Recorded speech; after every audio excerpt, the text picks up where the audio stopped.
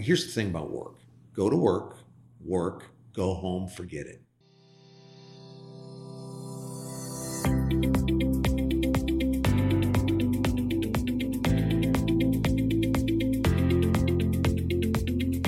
Hello, Happy New Year, and welcome to TrackCast, the official podcast of the Real Estate Council from deep in the heart of Dallas, Texas. I'm Bill San Antonio. Thank you for joining us.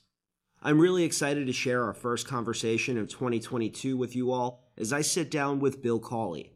For those of you new to Trek or this podcast, Bill is the chairman and CEO of Cawley Partners. He was chairman of the Real Estate Council back in 2020, and he's also carved out quite the niche as a podcaster, as host of our Legends of Commercial Real Estate series and creator of our CRE Executive Roundtable. On today's show, we give Bill the Legends treatment as we chart his life and career and delve into the habits and business values that have made him so successful as a real estate leader here in Dallas.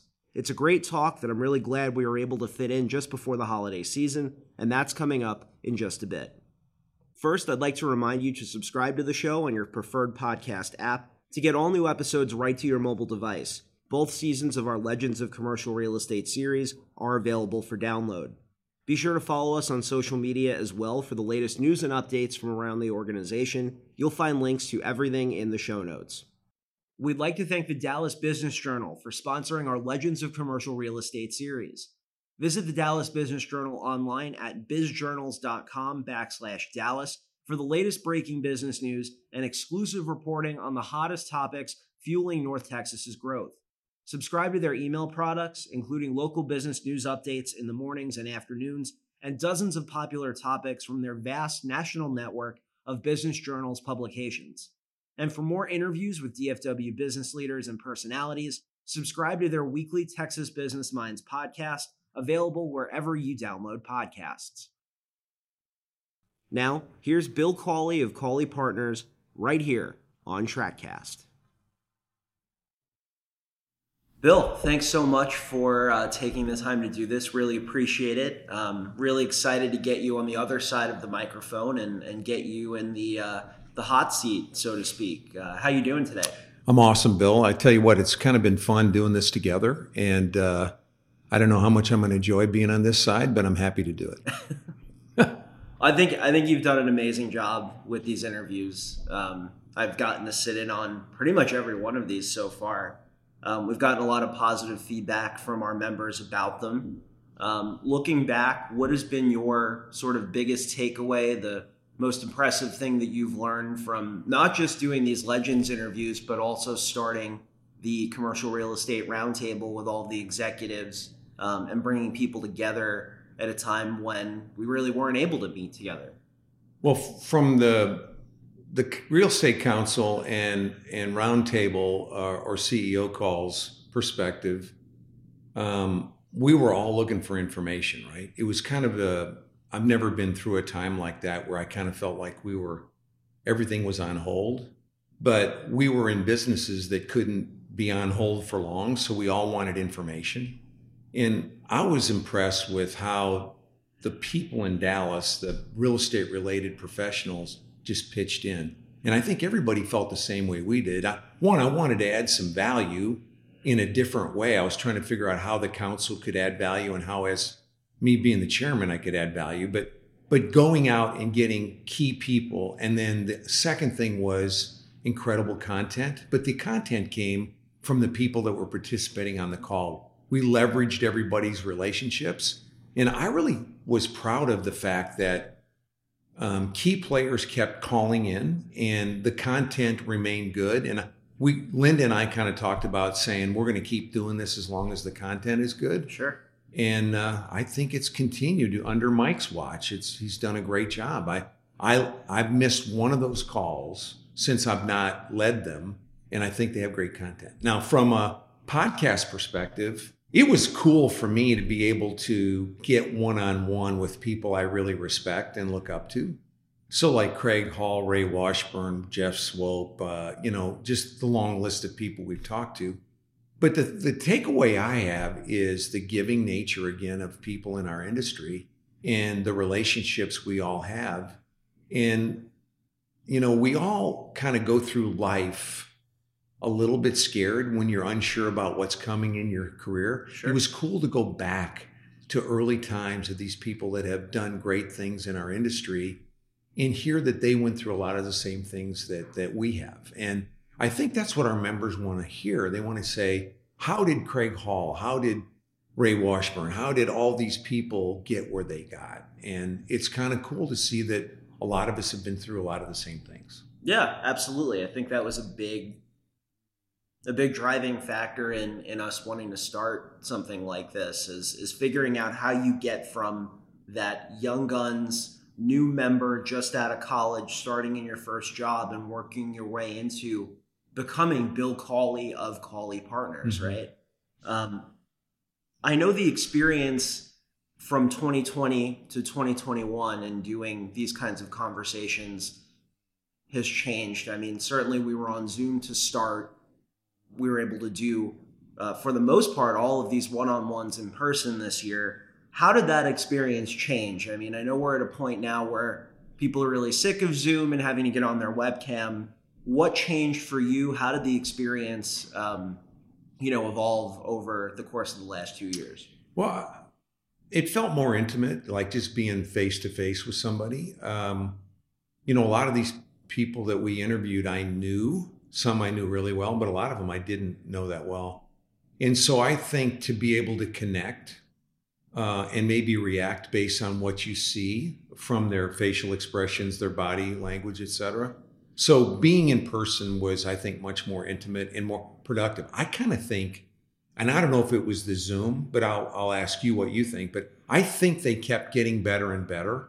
I spent a lot of time early on. We came up with a list of questions, but then I started trying to drill in individually to each person. So if, and research their background so I could ask more intimate questions and get better feedback. Was there anything as you were going about that research, anything in particular that you were curious about in learning about each person? Yes. I mean, every one of them has such a unique story and have gone down very similar roads. But again, I hate to keep bringing up Craig Hall, but Craig Hall got in the wine business and how he did that. And he's very focused on entrepreneurship in the country and making sure that the path that we have all had is available to the young people coming up. Can someone that's in their 20s today get wealthy? And I think they can. I think it's getting more and more difficult, but I think they can.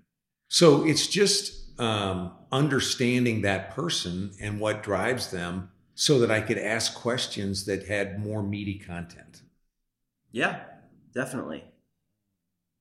We started this podcast, we've kind of talked about it already, during the, I'd say, early time of COVID really picking up steam in the US last year. We dealt with the early weeks and months and really had to shift our priorities for our organization, for our industry, I'm sure for your company as well. We also had to reevaluate our efforts at being more welcoming and inclusive. Certainly the protests last year helped us start down that path and begin having those conversations.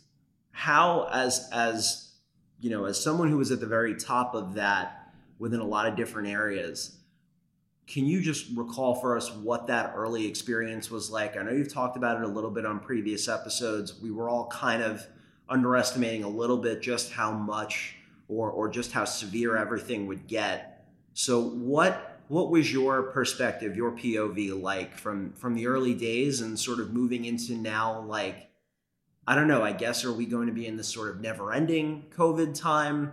I think we've done, for the most part, all we can at this point. But what did that experience look like for you?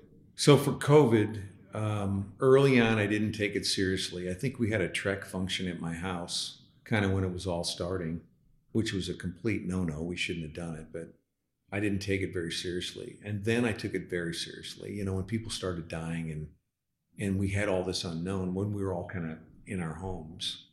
But after about 90 days of that, I just said, I'm going to pay attention to what they're telling me. I'm going to protect myself, but I'm going to move forward with my business and my life. And I just, I'd done every to-do item on my list at home, and I just wanted to move forward. So I called everybody that worked for me, and I just said, hey, we did a Zoom call. And I said, guys, I am going to move forward. You guys deal with what's the debris of what's coming because of the unknown of COVID, but I'm going to keep moving. And I started driving the city, and I started looking for opportunities because the city was shut down, it was wide open. So I would say 90 days in, I wanted to move forward. 2, I took action. I just felt better taking action. COVID, it just keeps coming. I kind of think it's going to be, I'm one that thinks at some point it's going to be behind us and we go back to normal. It's like I lived through 9/11. 9/11, they thought we'd never go above a 2-story office building, that hotels were doomed just because of what happened there. And eventually we got to where we adjusted. It's not the same, but we adjusted and adapted to the new world. There's a lot more security in airports, et cetera, that are different. But I think we kind of go back to normal and we figure out a way to live with it. I kind of think is it Omicron or this latest virus, Sure. this latest portion of it seems to be less strong or more mild, and maybe we can get to herd immunity with it. I'm hoping. Kind of think we're all going to get it eventually and just get through it. But I'm hoping that we get this thing behind us this year. I guess from someone that was on the inside of Trek on a day-to-day, being that I'm a staff member, we started COVID last year and then ended this 2021 in radically different places. We have a lot going on, more so than we've really ever had as an organization. What was it like to experience that first year of the DCED and rolling along with the Dallas Catalyst Project and having another ALC class go through, I believe it was an 18-month program, and now we've been through already another one. Keeping sort of the Trek train on the tracks and moving us forward at a time when there was a lot of, I guess, standing still to an extent, a lot of, where do we go? How much risk do we look to take? What was that part of it like? So, one of the regrets I have is going in as the chairman, I wanted to know the staff because Linda leads the organization very well, but it's the staff that allows her to lead. So they're there to support her. And so early on, I met with every member of the staff. I don't know if you and I ever got it done, but I think other than you and I've spent a lot of time since then, so we've got to know each other. But Absolutely. I wanted to meet with everybody on the staff so I knew them. Because I kind of wanted to know, I wanted to know what drove them. And then I was going to work that year to get to know them well, because I thought the better they know me and the better I know them, I know what drives them, and the better the unit will be and the more we'll produce. Then we all got sent home. And so that was one big regret. But I will say, I think overall, Fight Night got canceled, Giving Gala got canceled. I think overall, the important work got done. It got done differently. But I feel like for the circumstances we are in, it all worked out pretty well. And we found other ways to add value. So we've spent a lot of time in these interviews talking about origin stories. What brought people to this city and this industry? Maybe they started their own company. How did they come to that? Or how did they make, one business move versus another? We've heard your origin story in bits and pieces, and I'm sure you've talked about it over the years as well. But we haven't really talked about it in this space in full, and I wanted to give you the opportunity to tell your story, because I know you're, like me, you're not a native Dallasite. We're both transplants. And I love hearing these kinds of stories. So how did you get to Dallas? How did you end up in commercial real estate? And then how did Cawley Partners come about? How did we get to this conference room in this conversation? Well, I'm from the Midwest. I was born and raised on a farm, actually. We weren't farmers. We were living in a home on a farm. in a town of 10,000 people, LaSalle, Illinois. And my dad was my hero. I mean, I looked up to my dad. I had an older brother and two sisters, but I just always clicked with my dad. We kind of really got along well. And my dad was in the real estate business.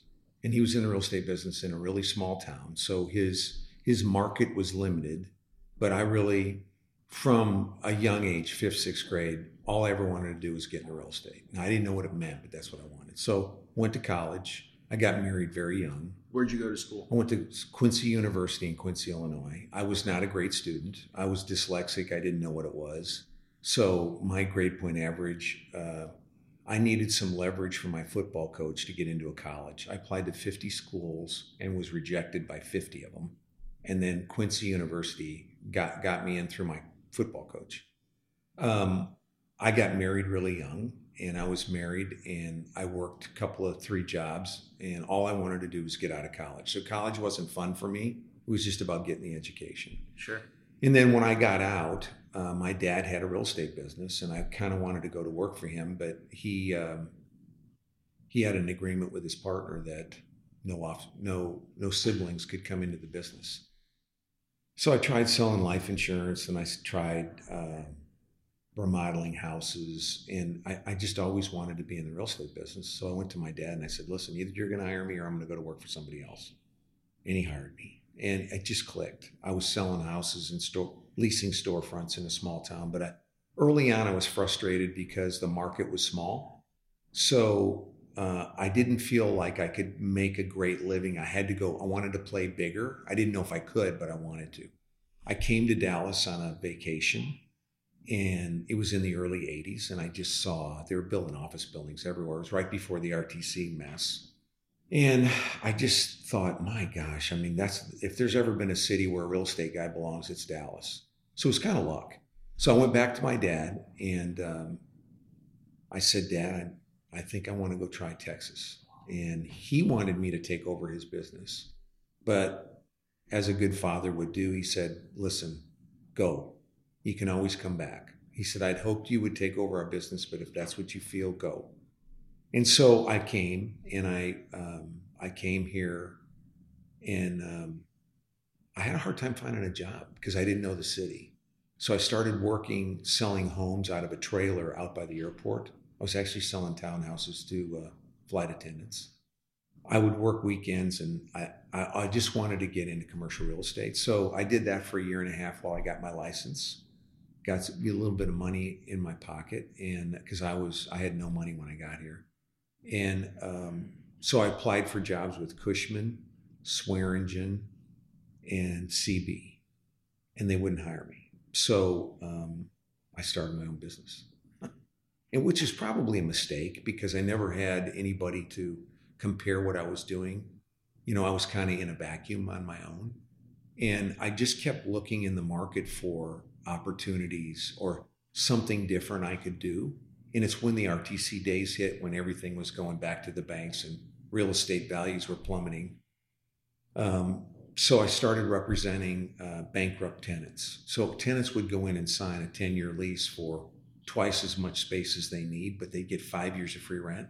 So when it was time to pay rent, they couldn't pay it because they were in double the space they needed. It was just a house of cards. But they could pay rent on 10,000 feet if they're in 20, right? On what they actually needed. So I started focusing there, and actually it worked. I mean, I started making quite a bit of progress doing that.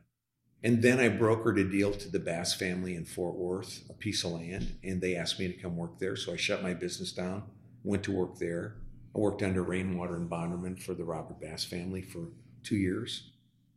And I learned a lot. I learned a lot of investing experience there. I didn't enjoy it because the culture was fractured. They were really good people, but it was very fractured culture. So I did that for a couple of years and then just decided to go back and then started my own business again. And then it took off from there. I got into brokerage because I thought I didn't have enough money to be a developer. And as I got into brokerage, I built relationships, and I was just always really totally committed to not failing. I mean, there were times when, there were some lean times. I was at a point once where my car was repossessed and my house was posted for foreclosure, and I'd have to go out to the street in the morning to turn the water on, but I just kept going, and it worked out. In looking back, and I guess my next question is for the more entrepreneurial minded young folks that sort of want to take their careers in that direction. In looking back at the experiences you've had, the successes that you've had, what kinds of factors do you folks need to consider before jumping in? Is there ever a right time? Is it sort of like, having a baby? There's no right time per se to jump in. And I'd imagine, if you're going into business for yourself, you got to commit fully to it, right? Mm-hmm. But what other criteria would you say for someone thinking about jumping in and making that name for themselves? What should be considered? What T's need to be crossed? What I's need to be dotted? Number one, I would say never focus on the money. Make sure if you're going to work for someone, make sure it's someone that respects you and values what you do. There are people that need employees, but they don't actually value them. They kind of churn through a lot of employees because they don't reward good work. They just want you to do the work and they keep all the money. So number one, make sure you're going to work for people that will take care of you. Doesn't mean they're bad people if they won't take care of you, but why go work for somebody that won't share the wealth? Sure. Never focus on money.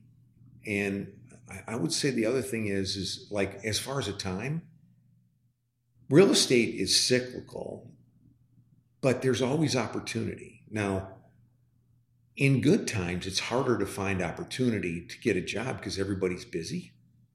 In bad times is kind of when people move around. So I think if you're in a company and you're not happy about where you're at, when times are bad, it's easier to go find other opportunity because people have time. But I would just say it's focusing on getting with the right firm or the right people that will take care of you, focusing on relationships instead of money. And number one, always do what you say you're going to do. I mean, I just think you only have one reputation, and without reputation, you've got nothing. Yeah, that's for sure. A really good piece of advice. Certainly, I've had experiences in my life and my working life thus far where, if you don't necessarily do what you say you're going to, the blowback from that, it's going to hit you like a ton of bricks. It really is. That's been something that a piece of advice, definitely in the last couple of years for me in particular, has been really good to just sort of drill into my head. Well, like we have contracts, right? And really what's a contract for, or a lease or a document? It's because something's not going right. Sure. So you got to go back to this document. But a lot of people feel like if it's in writing, I'll honor it. But if you say it, you have to do it. Yeah. And I mean, I've done deals, on one piece of paper agreement. And again, I think it's important to document what you agree to, so you make sure there's no gray area where somebody misunderstood something. But, people want to do business with people that they just feel will take care of them. And I don't think it's a competition to where I have to take advantage of you. I think in business, there's a common ground where you win and I win. Now, I want to make sure I'm going to win, but I don't think you have to take every nickel off the table or just negotiate until everybody's bleeding out of their ears. It just needs to be more relational, in my opinion. Yeah. And maybe you make less money, but you know what? You cover more ground. How about in terms of team building? When you're putting, I don't know if I would say an administrative team, it can be even right down to I need a project taken care of. And you're putting that group together. You're forming the Avengers, what factors, what's important to consider in constructing a team like that? So, it's been, when I was younger, bigger was better. So more, right? So when I was first starting my career, I wanted a lot of employees.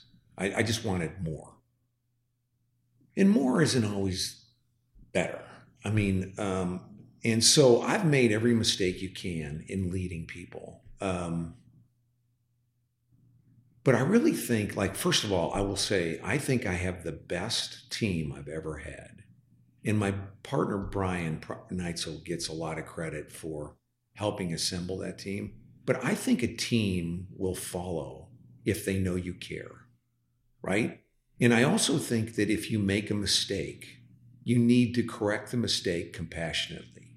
If somebody's in the wrong position in your company and they're floundering, I think with compassion and bridge to the next opportunity, you have to go in with compassion and take care of them and get them in a position where they can succeed either within your company or outside your company. If it's like, hey, this isn't working out here, but you're better off somewhere else. But it's about taking care of them. And then the people that are there, I think people pay attention to what you say and what you do. And if you don't do what you say and they don't feel like you love them, they're not there for you. If they think you care and know you do, and you have some depth about your who you are as a person, you're just real. I also think openness. I've made so many mistakes, but I think intimacy is created by being open and honest. I talk about my alcoholism. I talk about issues that have happened in my life. And I think if you open yourself up to people, I think it creates more intimacy and more of a bond and more of a connection so that you can have a better relationship, whether it be you and I or people that work together. Yeah, it's like you said, it's that sort of realness that, yeah, we have these different positions within the working dynamic, but we are still people, human beings in our society. Well, and it's about, like, every day, it's about keeping your confidence, right? So, like, I remember when I was starting out, I was scared. I mean, is this right? Am I going to be able to pull this off? What about this? I remember I don't remember what it was, but I saved like for 6 months for a fax machine. They put it on layaway and I would go take them the money. And I think it was $1,200. It wasn't a lot of money. But it's about making sure you keep mentally confident. So protecting your confidence so you can keep moving forward. And I think have you ever met anybody that's really guarded and very private? Sure. And I understand why people are that way, but I think they never get to intimacy because they kind of put that wall up, and you can have a surface relationship, but it's not going to be as deep. And I think deep is better. Yeah, absolutely. Absolutely. Early on in the pandemic, we spent most of our time, of course, at home. I particularly began reading a lot more than I ever have. And one of the subjects that I gravitated most to was leadership and coaching. One of the overall themes that I discovered, and I was reading books about coaching in the context of sports. I'm a big sports fan. Ask anyone around the office. A lot of the books I was reading were about, in particular, basketball coaches. Yeah. And their experiences.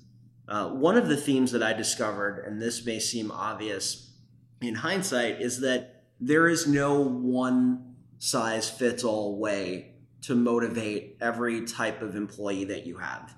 Every member has a unique role and personality and what drives them. So leaders have to find different ways of getting the most out of everyone. What works for Michael Jordan doesn't necessarily work for Scottie Pippen and Dennis Rodman and everyone else. So do you have any advice for managers on basically how to figuring out the different kinds of performers on your team?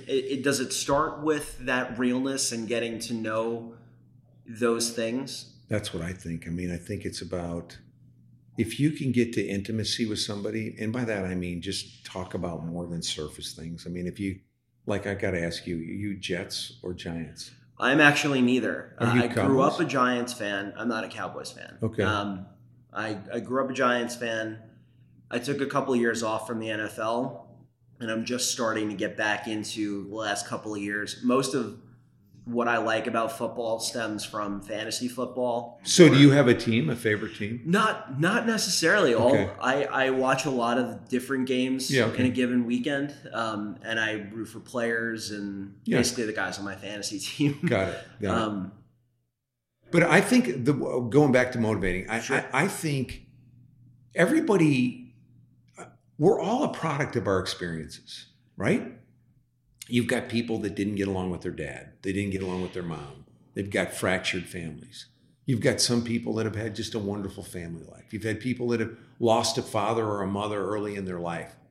You become a function or a compilation of what your life experiences have been. So I think if you can get to open, honest dialogue with someone to where the barriers come down, it's so easy to see how to motivate them. And so I just think it's about getting to know them and letting them know that you care. I do. Okay. One of the questions you asked most of the legends was what advice they would give to people just starting their real estate careers.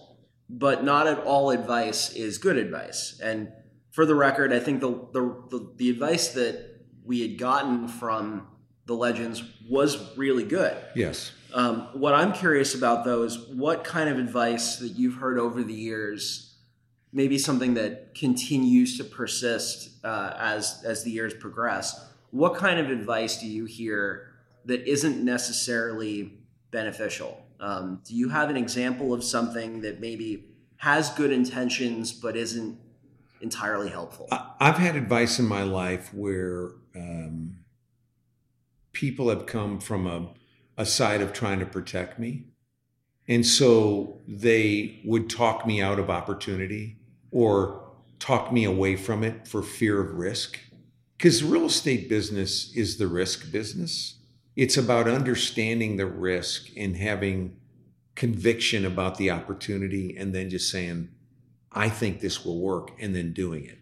Then once you do it, you figure out if it's going to work or not once you get into it. But so I would say the negative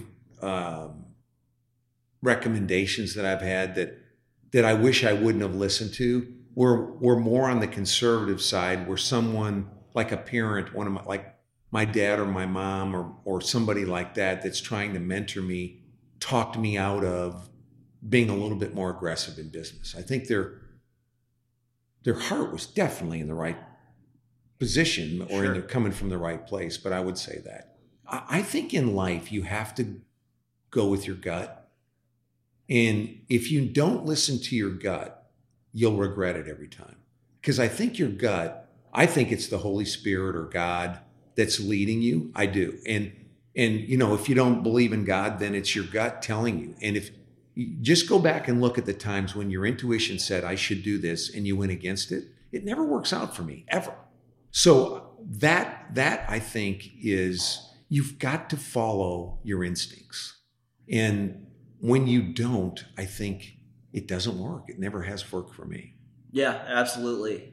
Following my gut, my instinct, my intuition is essentially what got me to Dallas. Right. I had an opportunity professionally that came up to go in a different direction than I was.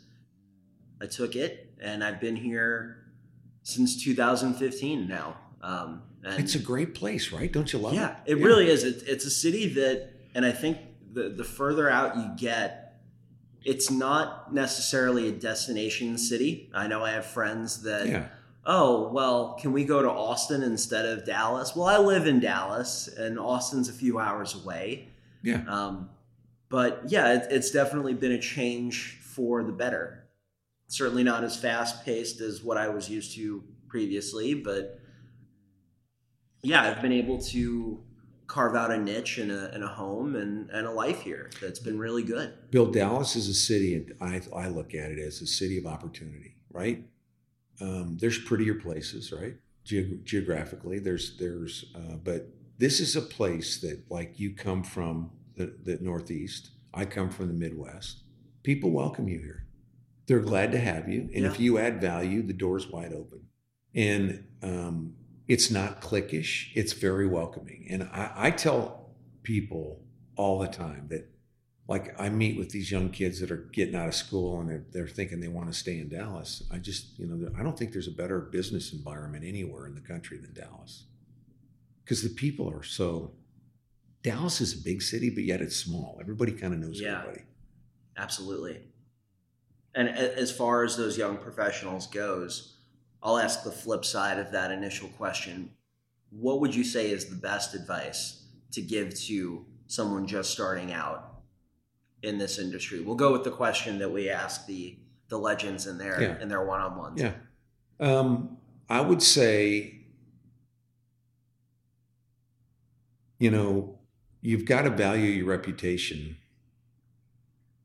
And I beat this up, but it's so true. I mean, if you're not reliable, nothing's going to work out. So it's about being in the right spot, being with the right people, and being a person that's reliable. I always tell people that, like these young people, go and be the most reliable, hardworking person so that you show up. Because once people start paying attention to you, doors will open up. Like, I can tell you that my revenue or my income was directly correlated to, one, me stopping chasing money and focusing on the client, and two, work ethic, working harder. It was weird. The more effort I put in, the better it got. When we think about motivation and coaching, or at least when I do, I tend to think of it in the context of a senior leader like yourself, motivating, coaching, giving advice to a younger professional like myself. But people need motivation at all career levels, even high-performing CEOs like yourself who've reached the proverbial career mountaintops. At this stage of your career, I'm really curious, because we are just going through that year-end, early new year goal-setting time period. How do you continue to stay motivated? Does it come naturally? Do you have to sort of psych yourself up? Is it the name on the building? Is it the employees that work under you? How do you continue to stay driven?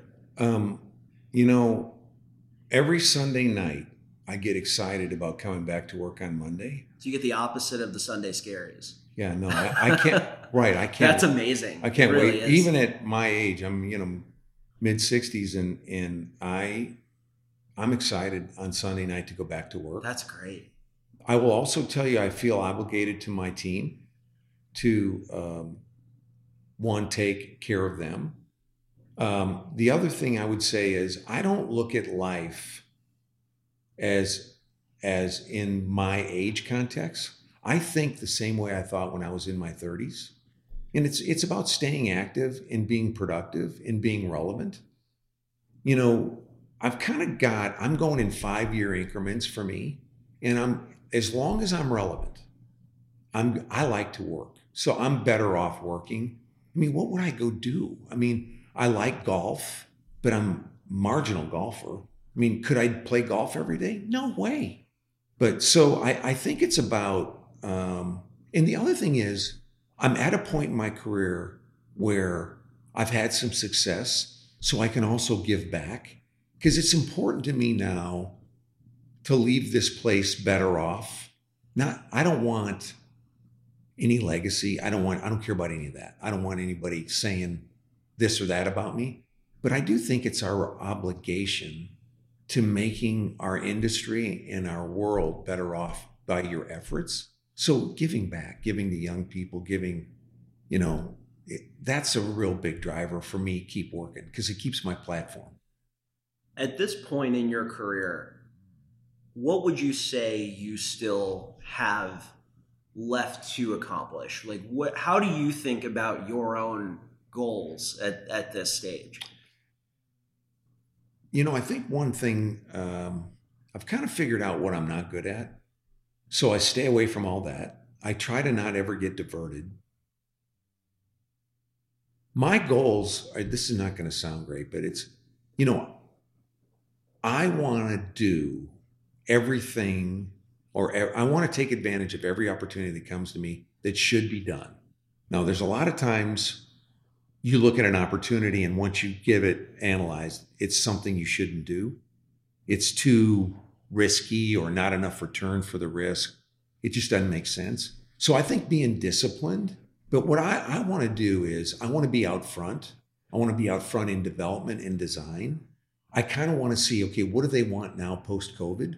What is it that I'm going to put in my buildings that make the tenants happier? I go sit in my buildings and sit in a common area early in the morning with a cup of coffee. And I watch people come and go to work. And I watch what I've built and see what they're using and they're not using. And I do it in the evenings. I'll go there at 5 o'clock and watch everybody leave and see, like, okay, if you built the bocce ball court, is anybody using it? If you built, what all the amenities that I built, what is it that people are really embracing? And then I sit and visit. Like if I'm out in a common area and visit and just get feedback from people. So I don't want to follow, I want to lead. That's what drives me. The pandemic has put an emphasis on protecting one's mental health in the face of so much about the world that is out of our control. What do you do to relax? I mean, from these interviews, I've learned that you're obviously very dedicated to your work. It's been a major topic within this conversation. I know you're not the biggest fan of watching television. Mm-hmm. I know that comes up. You like golf, but you couldn't see yourself playing every day. Mm-hmm. And to be fair, I've listened to all of these and editing them, so I've heard all of the answers so far. You're not a big reality TV guy. You've stopped watching the news. I've done the same. And that you do read primarily to learn and not necessarily to be entertained. Exactly. I know we've had side conversations about that as well. I think it's pretty safe to say that you have a pretty stressful job, with or without a pandemic, that mental health has to be an important thing for you to stay on top of also. So what do you do? How do you relax? How do you protect your mental health? Okay, so mental health. I would say I have a real strong faith. It's like, so I had a faith conversion in 1997. I was in an accident and I was laying in a ditch thinking I was dying. And, everybody knows they're going to die, but you don't think it's going to be today. And when you're laying there in that and you face, I'm not going to make it. I had no idea where I was going, if I'd done enough to get to heaven or hell. And I believe in heaven or hell, and I believe in God. There's a lot of people that don't, but I do. And so I went on a journey. I kind of made a deal in that accident that I was going to go to God. So mental health, number one, is my faith. So my first move every morning is read the Bible and pray. And I pray for people that are sick, and I pray for my kids, and I pray for my friends, and I pray for guidance at work and my marriage and stuff like that. And then, so that's number one. And I think that gives me a ton of peace. Two, exercise. My wife says I'm a workout fanatic, and I'm really not. As I've gotten older, my body can't take what I used to be able to do, but I do get the guilt if I don't exercise. So I'm like a 4 or 5 day a week guy, and it's more push-ups and pull-ups and that kind of stuff. And then I'm really happily married. So I've got a great wife. Keely is like, in life, when you've got a good life partner, when you're solid at home. So many people aren't solid at home. I'm solid at home. And so she gives me incredible confidence. And then my kids. So I really like being around my wife, my kids, my friends.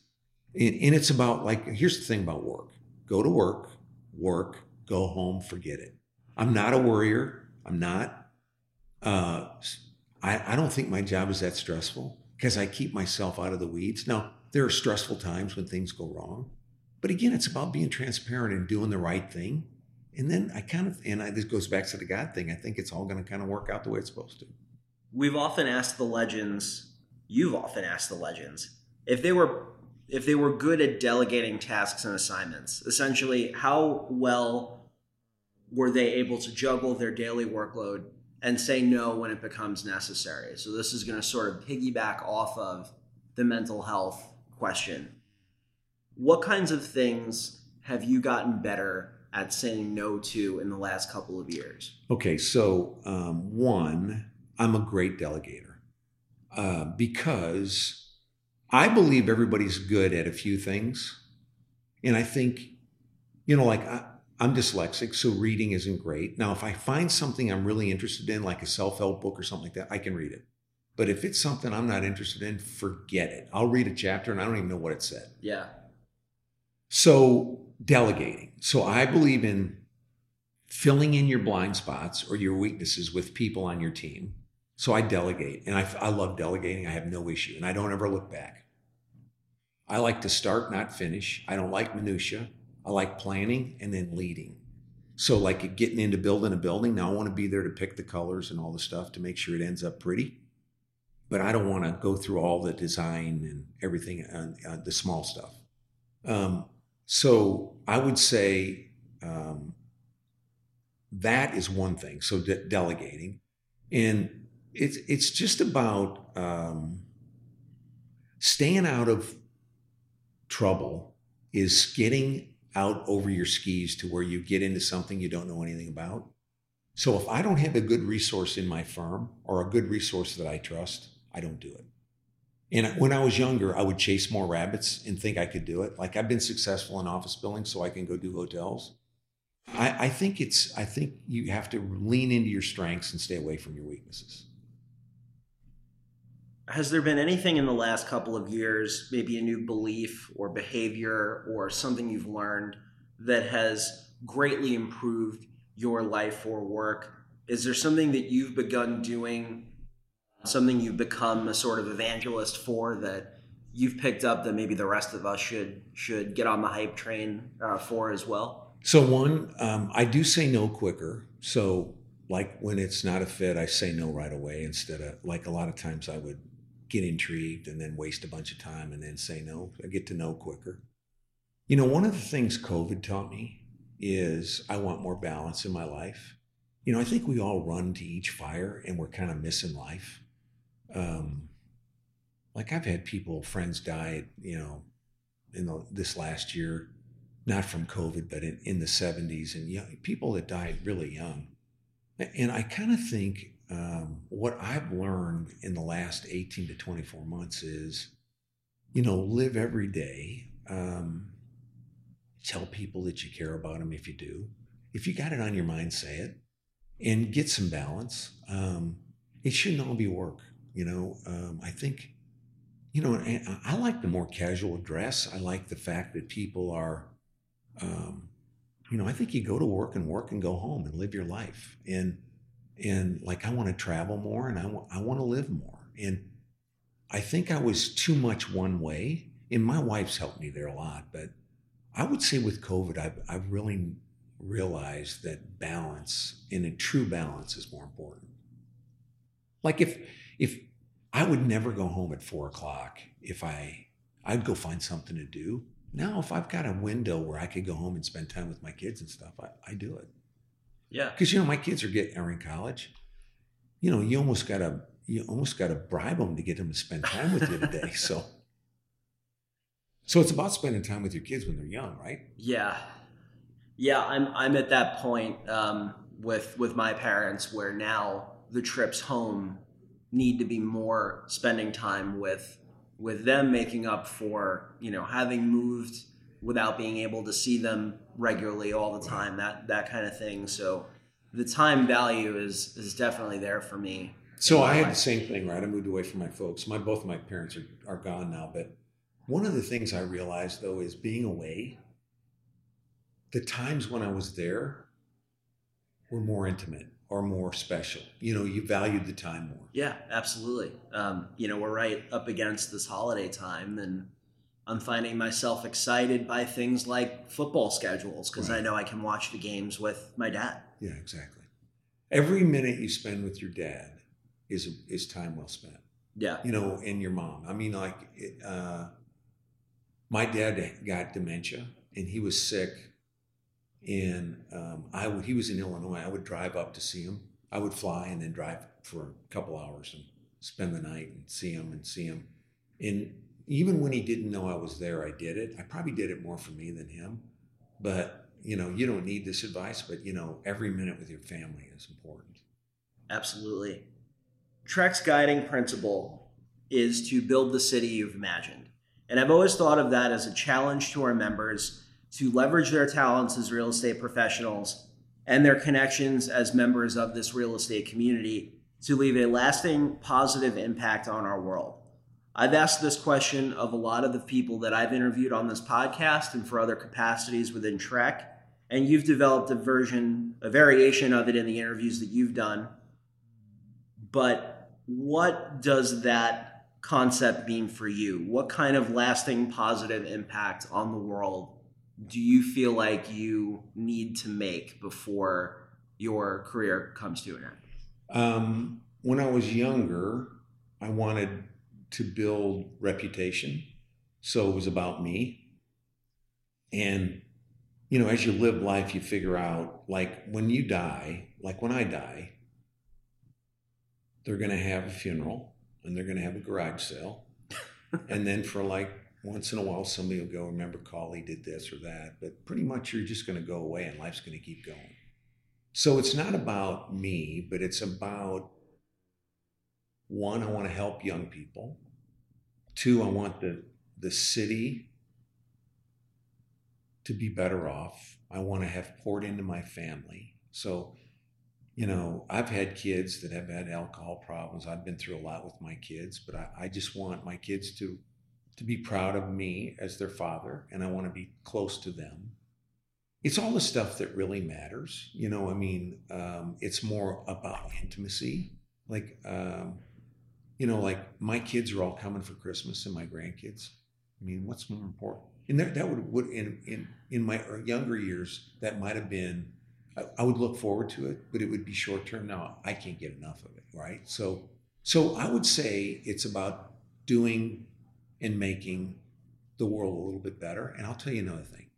So when the George Floyd thing hit, when we were with Trek, and all the discord in the world, as a white man, I've never been discriminated against. I haven't. I've had pretty clear path. I don't know what it would be like to be discriminated against. And I care about that. And I was in a position of, I didn't know what to do. So one of the things I've really enjoyed about Trek is I think we found avenues to help.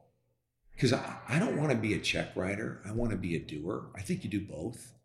But I think if you go do, you end up getting more than you give. Like every time you ever go in service, you get more than you give. So I want to do that. I want to give. And it's kind of selfishly because I know I'm going to get rewarded.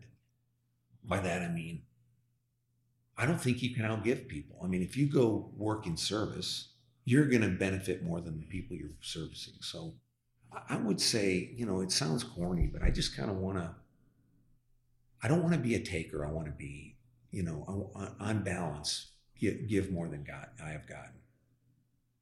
Bill, thank you so much for your time today. I really appreciate you doing this and being a part of this podcast experience that we've been trying to build out. Have a great holiday, and we'll see you next year. Happy New Year as well. Thanks, Bill. It's been a lot of fun doing these with you, and it's been fun doing this today, and I appreciate it. Thanks. Absolutely. Thanks again. That's all for today's show. I'd like to thank Bill Cauley of Cauley Partners for his time and, as always, his spirited conversation. Remember to subscribe to the show on your favorite podcast app and check out our Legends of Commercial Real Estate series. Be sure to follow us on social media as well. We've put links to our podcast and social handles in the show notes, so go check those out. Until next time, we wish you a happy, healthy, and safe New Year. I'm Bill San Antonio. Thanks for listening.